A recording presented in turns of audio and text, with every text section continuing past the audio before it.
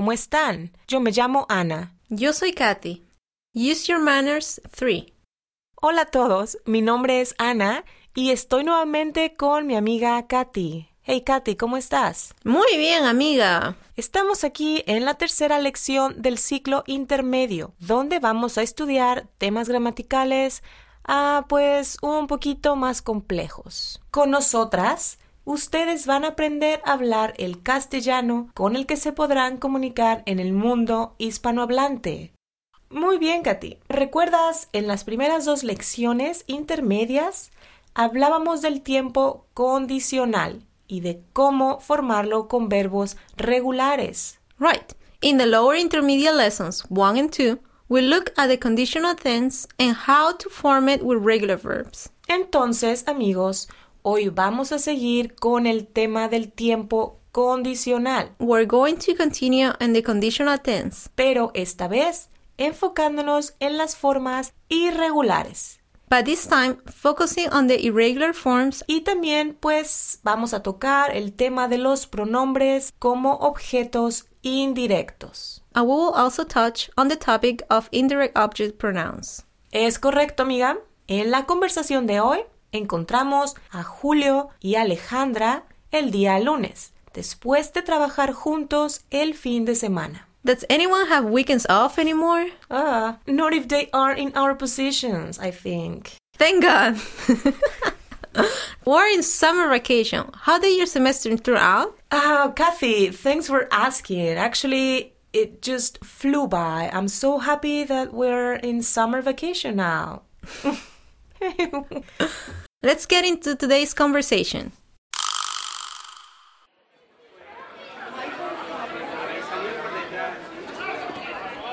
¿Qué vas a hacer este fin de semana?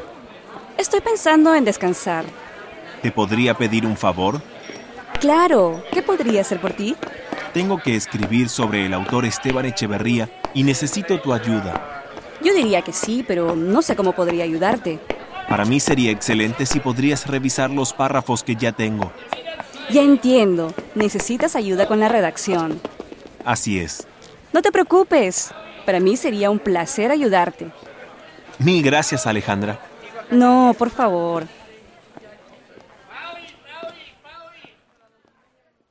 This time with the translation. Ahora incluiremos la traducción.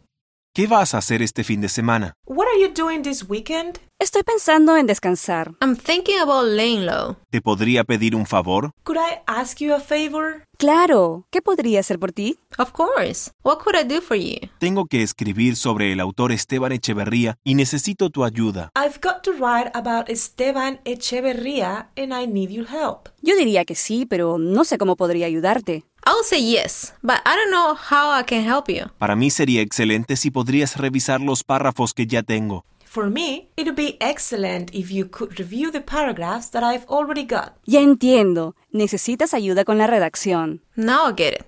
You need help with editing. Así es. That's right. No te preocupes, para mí sería un placer ayudarte. Don't you worry. For me, it'll be a pleasure to help you. Mil gracias, Alejandra. Thank you so much, Alejandra. No, por favor. Come on, it's nothing.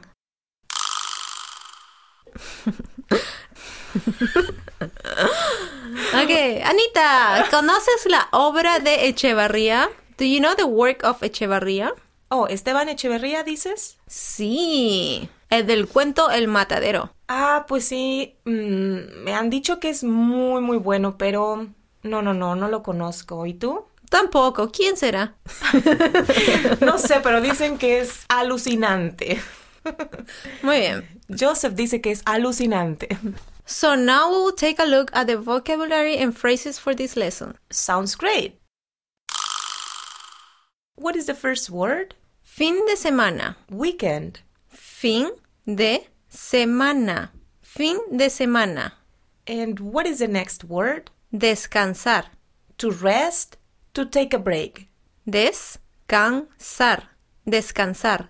And then we have Sobre.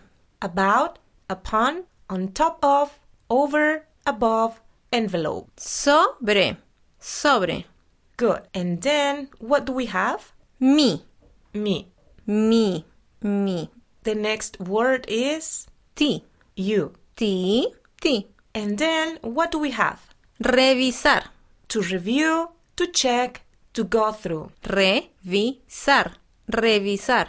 And the next word is Párrafo. paragraph. Párrafo. Finally, we have the phrase No te preocupes. don't worry. No te preocupes. Ana, hay una palabra que le cuesta mucho a mis alumnos. ¿Cuál será, Katy? Dime. Está en la conversación. La palabra es párrafo. Ajá, párrafo.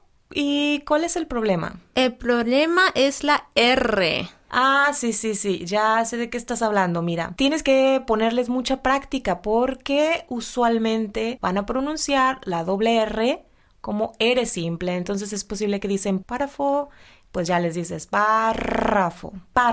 Entonces, cuando yo veo dos R's en la mitad de una palabra, el sonido es R. Siempre. R. Mis estudiantes dicen pero instead of perro. Ah, pues puedes ponerles los minimal pairs y cosas para que comparen los significados, como caro, carro, pero, perro. De acuerdo, muchas gracias. Ok. Let's have a look at the usage for some of the words, ¿ok?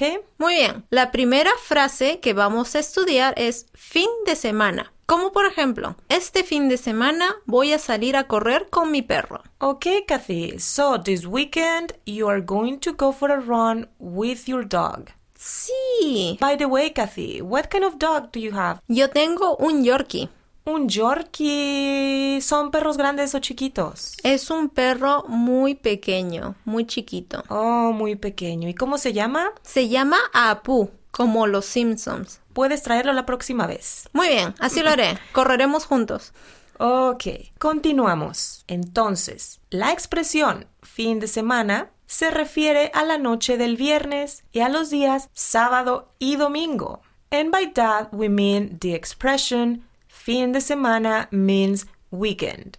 La palabra fin se refiere al momento en que termina de existir, ocurrir o hacerse una cosa o actividad. En este caso, lo que termina de existir es la semana. Excellent. We can note the masculine noun fin, which means end, and which we can see in the verb to finish. En otras expresiones, el vocablo fin adquiere el valor de meta. Como por ejemplo, con el fin de explicarse mejor, el profesor dio 4 ejemplos. Muy bien, Katy. Dime, ¿cuál es el próximo vocablo? El próximo vocablo que vamos a observar es descansar. Ok, yo tengo un ejemplo, Katy. ¿Qué te parece? Yo voy a descansar más tarde. Ahora tengo que estudiar. I'll rest later on. Now I have to study. You know how it is. All work and no play makes Anna a dull girl. Yeah, very funny. La siguiente palabra es el verbo descansar, que significa reponerse del cansancio o tomar una pausa del trabajo. Es correcto. Literalmente quiere decir quitarse el sueño. Observamos que en su raíz podemos ver el verbo cansar también, el cual es el opuesto de descansar. Then the verb descansar means to rest or to take a break, right? Right. We notice that it is an AR verb and it follows the AR paradigm. Ok, tenemos otro vocablo derivado del verbo descansar, que es el sustantivo masculino descanso. ¿Descanso? Claro, descanso, que es una pausa en el trabajo u otra actividad para recuperar fuerzas. Ok, Katy, ¿qué tal te gustaría tomar un descanso ahora? Me encantaría. Pues qué pena, porque no se puede. Tenemos que seguir con otra palabra. ¿Qué palabra es la siguiente? La siguiente es sobre. Como por ejemplo, tengo que escribir sobre el autor Esteban Echeverría. And by that we mean I have to write about the author Esteban Echeverría, ¿correcto? Correcto. And this does not relate to my studies. Okay, Anna. So, what do you like to read? Me gusta mucho leer literatura, por supuesto. Por ejemplo, poesía. Me gusta mucho la poesía. ¿Te gusta la poesía de quién? Por ejemplo, el escritor mexicano Octavio Paz, su poesía. Me gustan muchísimo, sobre todo los franceses. ¿A ti te gusta la poesía francesa? No, no me gusta la literatura. Ay, amiga, qué inculta eres, ¿eh? Pero bueno. Pues no, soy una lingüista. Ok, pues vaya. Y no tengo nada que decir, no comments. Ay, Ok, sigamos. me ofendí. Vamos a checar este ejemplo de la conversación. El vocablo sobre puede ser usado como preposición, como en este caso, Sobre is a preposition with many meanings. Here it means about. o como en sustantivo masculino. Como preposición, entre otros significados, se refiere al asunto del cual habla un texto. In other cases, it can mean above, upon, and over. Recordamos que sobre se deriva de super en latín, como por ejemplo en la palabra superior, cosa que debería servirnos a memorizar su significado esencial. A continuación, tenemos el vocablo revisar, como por ejemplo, los escritores siempre revisan sus novelas antes de publicarlas. The writers always revise their novels before they publish them. Right. El verbo revisar quiere decir examinar una cosa con atención y cuidado. En otras palabras, revisar significa ver por la segunda vez, o sea, ver varias veces. Correcto, Anita. Así que puedes revisar tu tarea de español, como también puedes revisar la olla para ver si ya están cocidas las papas.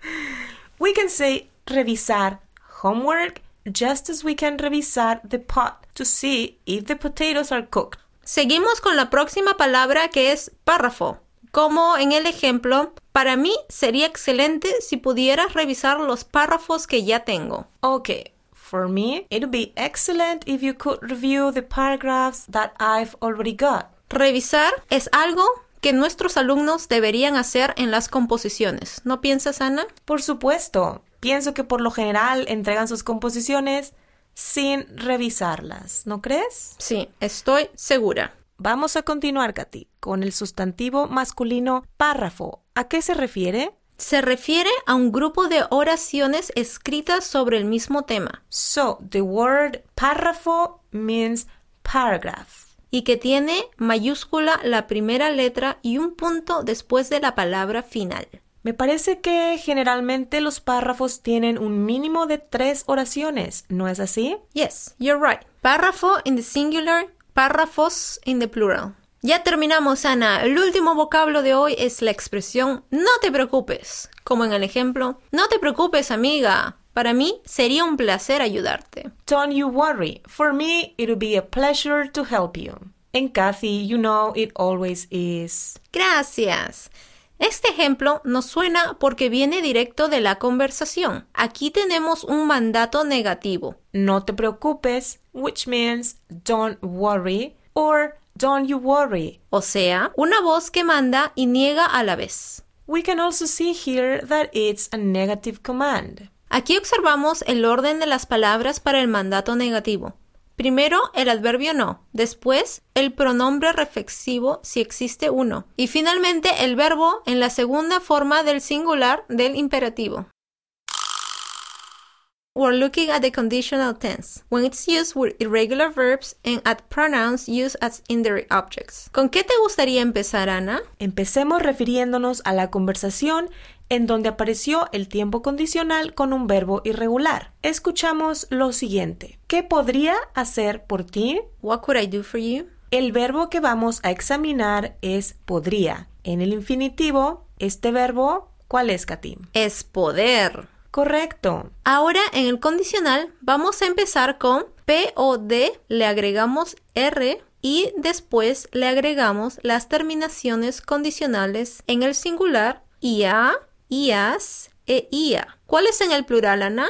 En el plural agregamos íamos, IAS e IAN. We start with the stem. In this case, POD, we add R, and then we add the conditional endings. De esta manera, las formas de poder en el tiempo condicional son yo podría, tú podrías, él, ella y usted podría. ¿Qué más sigue, Ana? Nosotros podríamos, vosotros podríais y ellos, ellas y ustedes podrían. Muy bien. ¿Correcto? Correcto. How could we translate poder in the conditional? When in the conditional, we often translate this as could instead of will be able to. Does this pattern hold true for other verbs? Pues claro, el mismo fenómeno sucede con los siguientes verbos: caber, haber, querer, saber.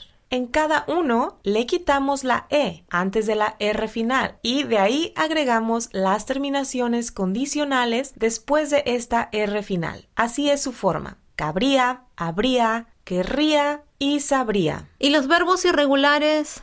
Con los siguientes verbos irregulares, poner, salir, tener, valer, venir, se coloca una D después del radical. De ahí se agrega una R y la terminación condicional para obtener pondría, saldría, valdría y vendría. ¿Y hay otras? Sí, claro. Los verbos decir y hacer toman las formas de diría y haría en el condicional.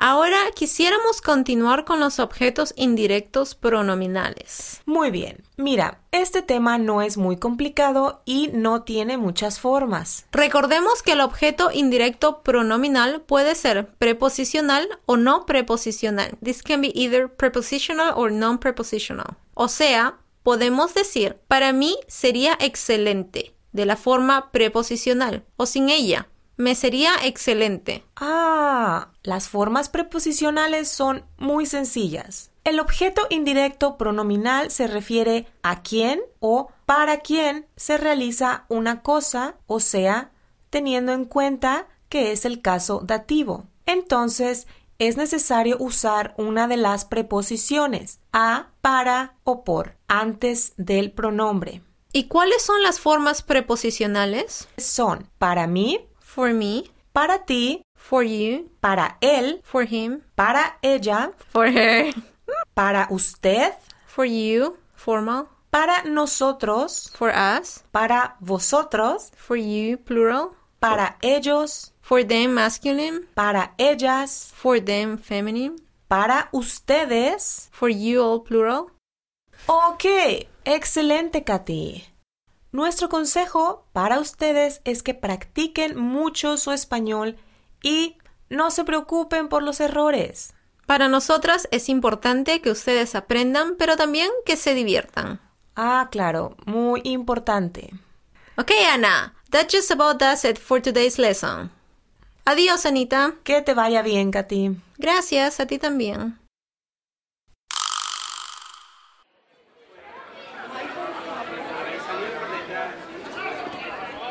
¿Qué vas a hacer este fin de semana? Estoy pensando en descansar. ¿Te podría pedir un favor? Claro, ¿qué podría hacer por ti? Tengo que escribir sobre el autor Esteban Echeverría y necesito tu ayuda. Yo diría que sí, pero no sé cómo podría ayudarte. Para mí sería excelente si podrías revisar los párrafos que ya tengo. Ya entiendo, necesitas ayuda con la redacción. Así es. No te preocupes, para mí sería un placer ayudarte. Mil gracias, Alejandra. No, por favor.